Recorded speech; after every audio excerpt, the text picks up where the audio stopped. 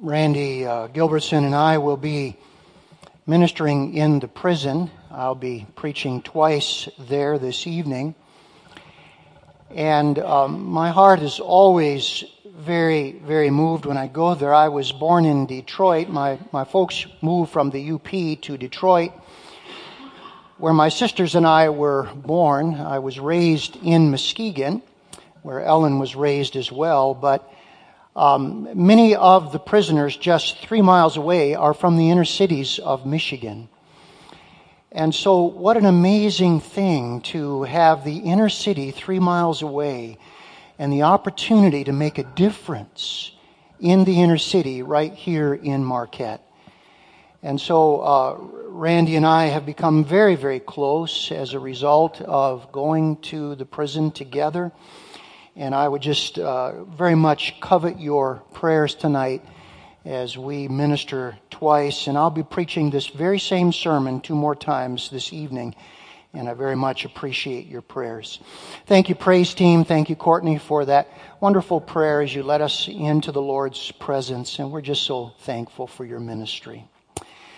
Well, many of you know that back in May, Pastor Warren Wiersbe passed away at 90 years of age. Do you know his wife passed away a month and a half later in May? Think of that reunion in heaven. A month and a half apart of going to heaven and then being reunited. Many people said if there was no Betty Wiersbe, there would not have been a Warren Wiersbe. And her ministry was so critical for his ministry, wrote over 150 books, left behind a wonderful legacy. He was very able to say some very memorable things.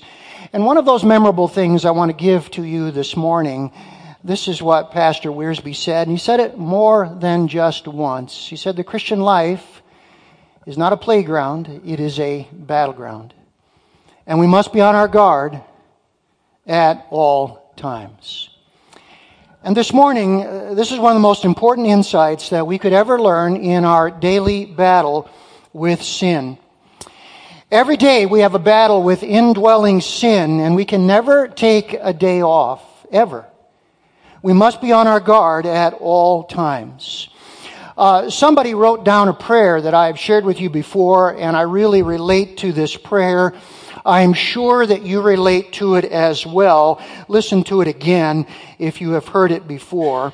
Dear God, so far today I've done all right. I haven't gossiped. I haven't lost my temper. I haven't been greedy, grumpy, nasty, selfish, or overindulgent. I'm very thankful for that. But in a few minutes, God, I'm going to get out of bed.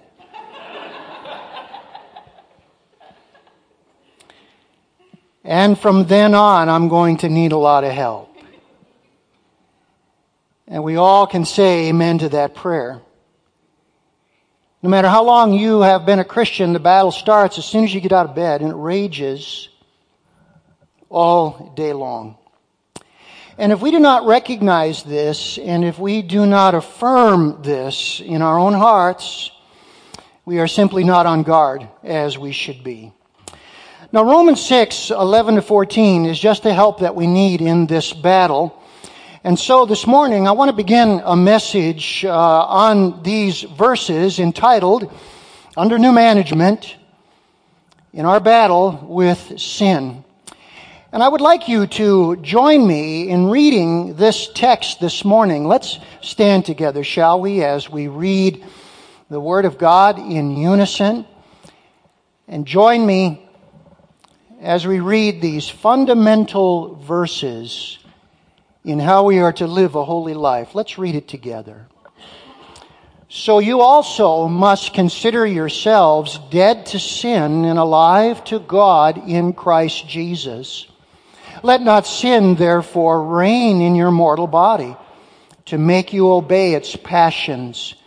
Do not present your members to sin as instruments for unrighteousness, but present yourselves to God as those who have been brought from death to life, and your members to God as instruments for righteousness. For sin will have no dominion over you, since you are not under law, but under grace. All God's people said together, you may be seated. Now, the Apostle Paul was the master of metaphor. And in this text, he gives us three metaphors to show us how we are to approach sin. We are to approach sin like a financial accountant approaches bookkeeping. We are to approach sin like a dethroned dictator who is still on the loose. And we are to approach sin like a loyal soldier does every morning when he salutes the flag and pledges his allegiance. Now this morning what I want to do is look at the first two, and then in a subsequent lesson we will look at the third one. So let's take a moment, shall we? I encourage you to open your Bibles to Romans chapter 6. It's page 1120 in the chair Bible in front of you. It's always important for us to look at the Word of God ourselves so that we have it in our mind's eye. And let's take a moment and pray together. Father, how important it is for us to come to a text like this. We know, Lord, that you have told us to perfect holiness in the fear of God. You have told us that we are to be holy because you are holy. You have told us to work out our own salvation with fear and trembling because it is God who is at work in you, both to will and to do of His good pleasure. And so how we live and how we represent you is so very vital. And thank you that your word not only tells us what we must do, but it shows us how. And help us now to allow the Spirit of God to take the things of Christ and show them unto us, that we might see this battle that we have with sin and how we are to engage in it. We pray now in Jesus' name. Amen. Let's begin with this financial accountant. And Paul says to us in verse 11, that as a Christian, sin has been defeated in our lives. Sin is a defeated foe in the lives of believers. And you see this very clearly in verse 11. So you also must consider yourself or ourselves dead to sin and alive to God in Christ Jesus. Now, verse 11 is a summary statement of what we have seen in verses 1 through 10. And it very much summarizes what Christ has done in us since we have received Him and have come to believe. The two phrases, dead to sin but alive to God, summarize our changed relationship to sin. Now you may recall as we looked at verses 1 to 10 in this chapter that Paul makes three applications about our changed relationship to sin. And remember what he taught us. As a Christian, our old life is over for good. Our slavery to sin is now ended, and our new life with Christ is permanent and it is dominant. And so as we come to verse 11, what all of this means then is that sin for believers is a defeated foe. It has been vanquished and dethroned.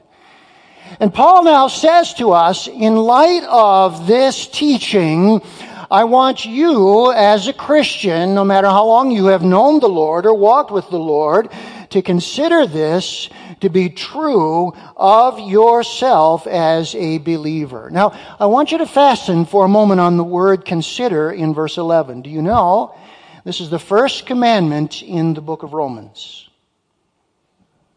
Let that sink in.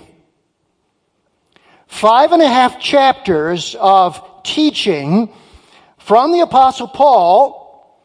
And now as we come to this verse and this command, it is the first command, the first time we are called to action. And did you notice we are not commanded, first of all, to do, are we? We're not commanded to do. The first command is to think something. It is to consider something. It's interesting, the original word that the Apostle Paul uses is the word logizomai. And you can probably hear an English word from this word. We get our word logic or logical from this word. This word basically has the meaning of counting or thinking, and it was actually an accountant's term used in bookkeeping. In fact, the accountant's log book comes from this word. Now, I want you to think with me for a moment this morning. What is the main concern of an accountant in bookkeeping? Well, I think you know. It is reality, isn't it? It is what are the facts of the case. If that accountant writes in the logbook $100, there had better be $100 in the account, right? That's what the accountant is looking for. And if there is not $100 in that account, that accountant will search until that error is discovered, because the logbook needs to reflect reality. Now let's take this right here. This is what we as Christians are to do when it comes to sin. What's the new reality? What is the facts? Like good accountants, we are to add up those facts and we are to come to a conclusion, and that conclusion is we have a changed relationship to sin. It is a defeated foe. The word consider here is in the present tense. And the idea is of a constant, ongoing reminder, a daily reminder of who we are now. Now let's just stop here for a moment. This is the first step. Let me repeat. This is the first step in winning the ongoing battle with daily sin in our lives. I think we all understand that. Attitude affects action, right?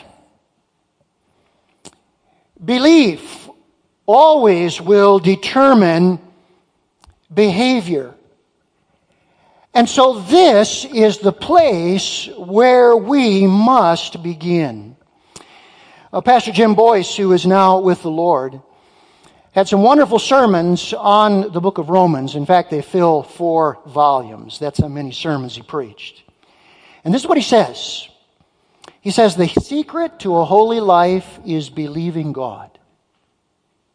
It is the key to living the Christian life. The secret to a holy life is believing God. It is the key to living the Christian life. My old professor, Tom Constable, works this out for us, and I want you to listen to how he describes it. Listen carefully. If we fail to believe that sin no longer dominates us, we will be much more vulnerable to yield to temptation to practice sin. However, if we believe sin does not have that power, we will be more apt to resist temptation to stay clear of sin.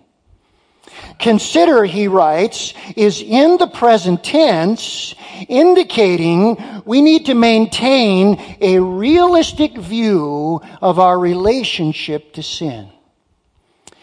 Now, this is exactly what the Apostle Paul does in a parallel verse that we looked at just a couple of weeks ago. A couple of weeks ago, we looked at this verse, Galatians 2:20, that is a parallel to this teaching here in Romans 6. Let's read it together again, and this time I want you to notice how Paul practices what he is telling us to do, because he says, it is no longer I who live. And it was the key to his own walk with the Lord. Let's read it together. I have been crucified with Christ. It is no longer I who live, but Christ who lives in me. And the life I now live in the flesh, I live by faith in the Son of God, who loved me and gave himself for me. The The Apostle Paul lays down for us here a wonderful example of what he is telling us. He is saying here, I'm no longer Saul the Pharisee, self-righteous, hateful, filled with zeal that lacks knowledge. Instead, he is saying, I am now Paul, the Christ one, and Jesus now lives within me, and he controls my life. And now what he is telling us in Romans chapter 6 is that is exactly the same conclusion that God wants us to repeatedly affirm of ourselves. What? Tell that dirty joke? It is no longer I. How could I? What? Not apologize to my spouse for that offense? It is no longer I. How could I? What? Stay bitter over some long ago comment that was made to me? It is no longer I. How could I? You see, what we are learning here is this. If our own sin continues to shock us, we will not be able to be comfortable with it. If our own sin, as we walk this path and follow our Savior, shocks us, we will no longer be able to be comfortable with it, because what we will say is, I am no longer that person. I'm a different person, and therefore that is not acceptable in my life. And it is this constant reminder that sin is a defeated foe that is absolutely critical in helping us, is the first step in the battle with sin. In the early service this morning, I said if I happened to be a famous musician and we were in a large crowd and I was sort of accustomed to saying something and then getting the audience response, I would say, sin is a defeated foe. Sin is a defeated foe. Sin is a defeated foe. Sin is a defeated foe. Sin is a defeated foe. Sin is a defeated foe. Somebody afterwards said, Pastor Brian, we can see your ponytails and your guitar. But that's the point, isn't it? Every day, sin is a defeated foe. I am no longer who I used to be. Now, there's a second metaphor in this text. And it is so important because if we were to stop here, we would say, well, but I still sin. What do you say to that? And I want you to notice what Paul says. The second metaphor is the metaphor of the dethroned dictator. And what does he say? Sin is still a defiant foe. Sin is still a defiant foe. Look at verse 12 and how he continues. Let not sin, therefore, reign in your mortal body to make you obey its passions. Now, the very fact that verse 12 says this tells us that sin is very much an active foe in our hearts. So what are we learning here? The change has to do with the power of sin over us, not the presence of sin within us. Let me say that again. The change has to do with the power of sin over us, not the presence of sin in us. I like what Bible teacher Thomas Schreiner says about this. He says, being dead to sin does not mean that believers are unable to sin. Or we could put it this way. Being dead to sin does not mean that we are sinless, but it should mean that we will sin less as we walk with the Lord. Now there's a little insight here in verse 12 that helps us. The word reign is another important word. Don't let sin reign in your mortal body. That is a word that in our English word we get the word basilica from. And we all know what a basilica is. A basilica is a royal palace. It is a place where a king rules and exercises control. And so what the Bible is teaching us is this: indwelling sin is like a dethroned dictator within us. It continues fighting, rebelling, and resisting. Many of us remember when Saddam Hussein was finally overthrown in the Iraq War. And we remember this image from that day. The tremendous jubilation when this statue of Saddam Hussein was toppled, and the Iraqi people just rejoiced that they were no longer under the tyranny of this cruel, despotic master. By the way, this fellow right here, he's the soldier that climbed the statue, took the American flag, and put it over the face of Saddam Hussein. How many remember seeing that image? Yeah, many of us do. And look at the headlines. Liberty, Baghdad falls, scenes of joy. Now that's the imagery that is right here in verse 12. By the way, those of us who remember, did Saddam Hussein immediately give up? No, he did not. He kept resisting. He kept encouraging his loyal subjects to fight. And so this is the very same image. This is an image of our conversion. The tyrant sin has been overthrown. Its domination is over. There is joy in the city of our hearts. But in the same way, sin is like an insurgent overthrown by Christ in us, but still fighting. Now, one of the keys in always fighting an enemy is understanding how that enemy works. And here in this passage, the Apostle Paul helps us in a wonderful way. He takes the three elements of our personality, our mind, our will, and our emotions. And he gives us a little insight as to how God works, and then he shows us how sin works. And it is understanding how God works versus how sin works that helps us in this daily battle with the insurgent sin. Let me put it up on the screen for you this morning. Let's take a look, first of all, at God at work. God at work. And notice how God works. This is the way He always works in our life. Number one, truth appeals to the mind. God always comes to us with the truth, and He asks us to obey or to believe that truth. Now, by the way, do we not see that here in verse 11?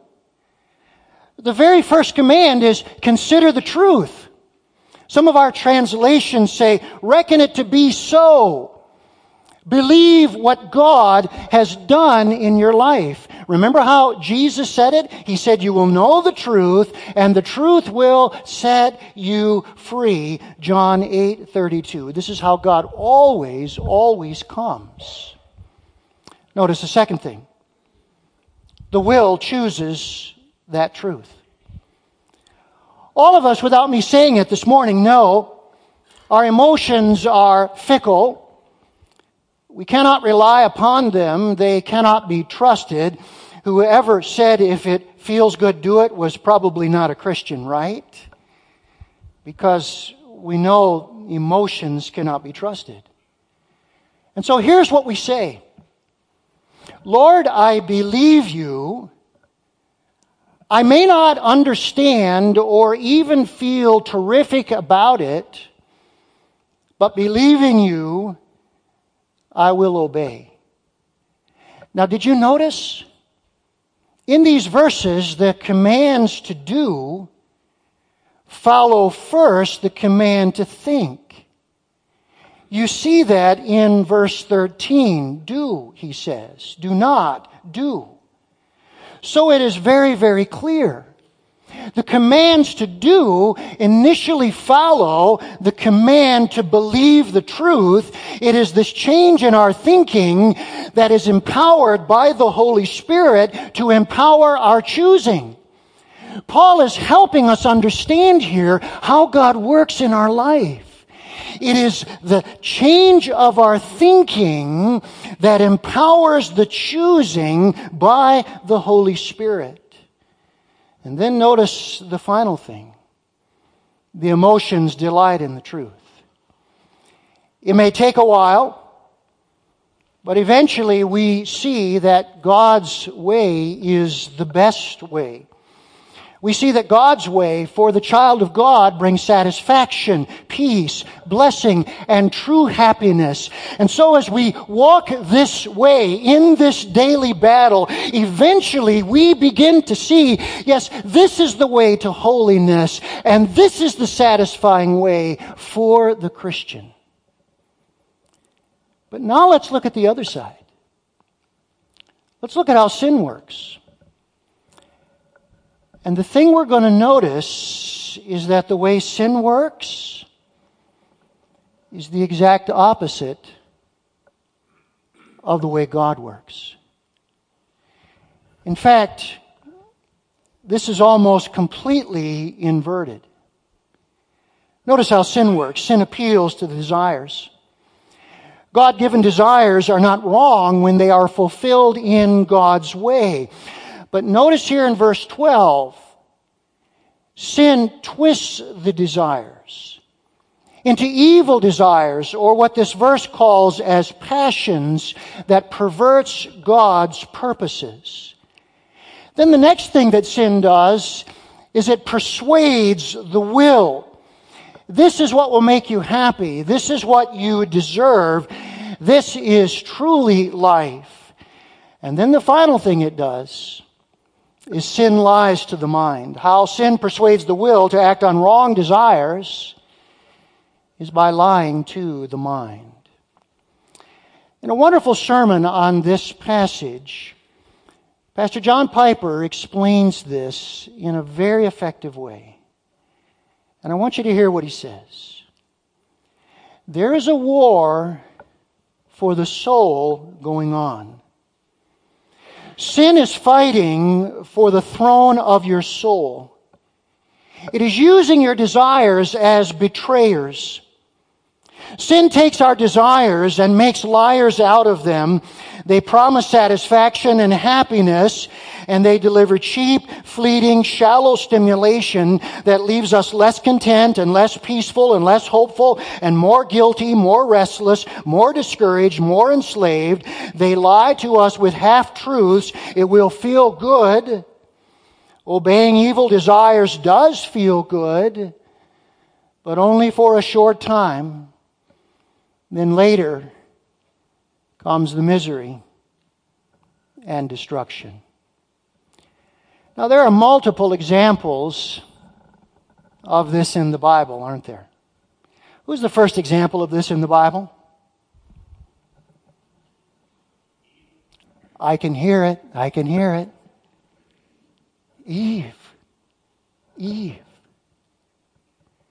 Brothers and sisters, sin always works the same way. Always. Remember what happened. When she saw the tree that it was desirable, she took and ate. And the reason she did was because she believed the lie that had been told to her.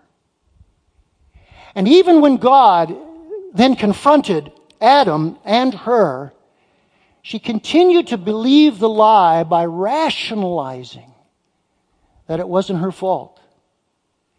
And this very pattern that we see over and over in Scripture is the pattern that happens every time we sin. Every time. And the more we understand it, and the more we understand this insurgency, the far better we will be in our lives to deal with sin. Now I wonder this morning, would you like to see a positive pattern?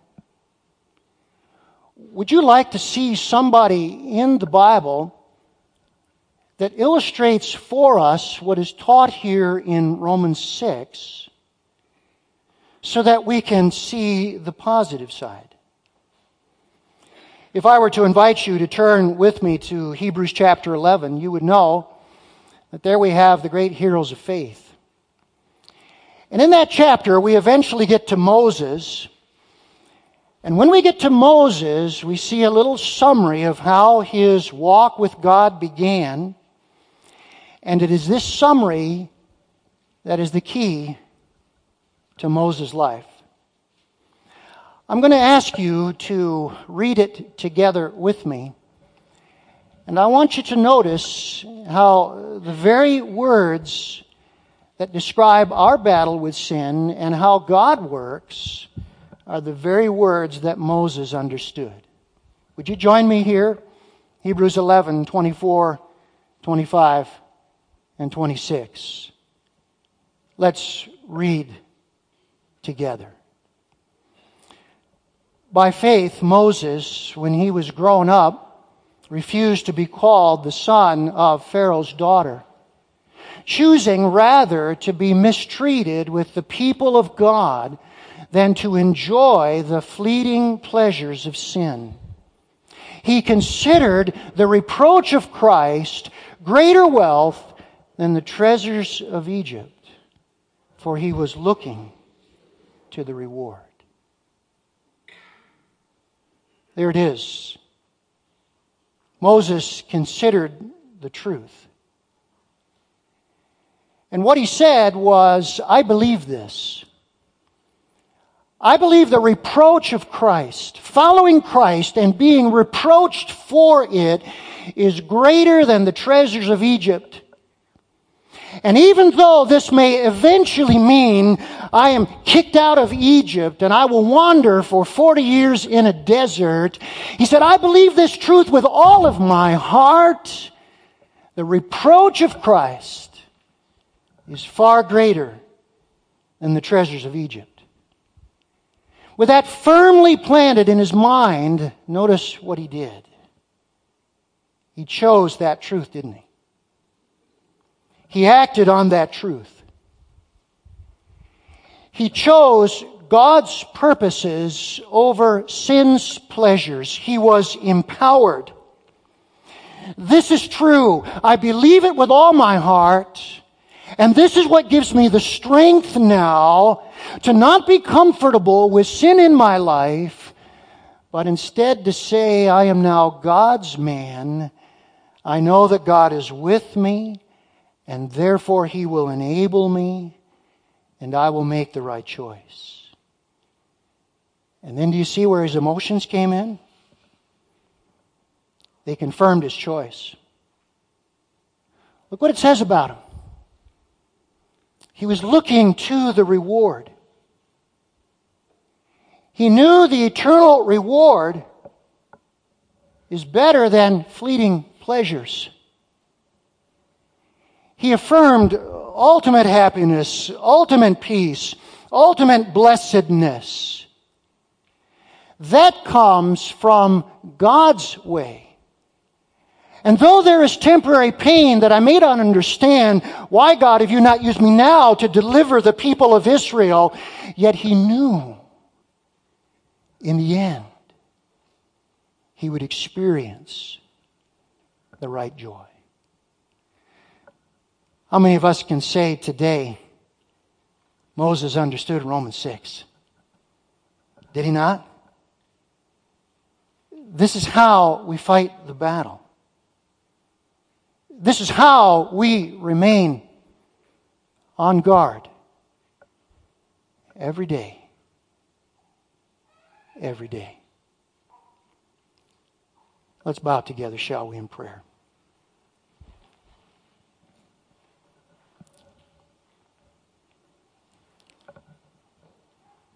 As our eyes are closed and our head is bowed, if you are a Christian here today, we all need to take a moment and in the quietness of our hearts, express to God what we believe. And in the quietness of your heart, with no one listening because it's just between you and God, if you are a believer, would you say, Lord, sin is a defeated foe. I affirm the truth about what God has done in my life. And I affirm who I am. And therefore, Lord, when I sin, there are no excuses. It is no one else's responsibility. It is mine. And Lord, as I walk this way in this daily battle,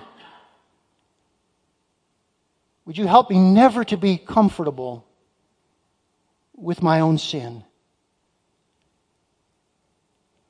Lord, help it to shock me. And then, Lord, in shocking me, help me to say, this is no longer who I am. This is no longer acceptable in my life. And I ask you, Lord, to train me, teach me, and guide me. And then would you say, Lord, this very day I recognize and affirm how you work and how sin works. And today I ask you to show me these two different patterns in my life, that I might recognize when my mind is being deceived, my desires are being led astray, my will is choosing what I know is outside of your path, and my mind rationalizes what I'm doing. Instead, help me to be committed to knowing the truth, to understanding the truth, to believing the truth, to acting on the truth, knowing that as my mind is transformed, the Holy Spirit will use that transformation to transform me. And eventually, my emotions will say, this is the way. Walk ye in it. Lord, today, hear our prayers. Thank you for the beauty of your word. Thank you for such wonderful, clear instructions. Thank you for the transforming work of Christ within us. And Lord, we affirm that we will never in this life be sinless. And we thank you for your daily forgiveness, which you understand about us far more than we understand. We affirm to you today, Lord, that the blood of Jesus Christ, God's Son, continues to cleanse us from all unrighteousness. But we pray that we will perfect holiness in the fear of God until the day that you call us home. Now we love you, Lord, this morning for Jesus' wonderful sake. Amen.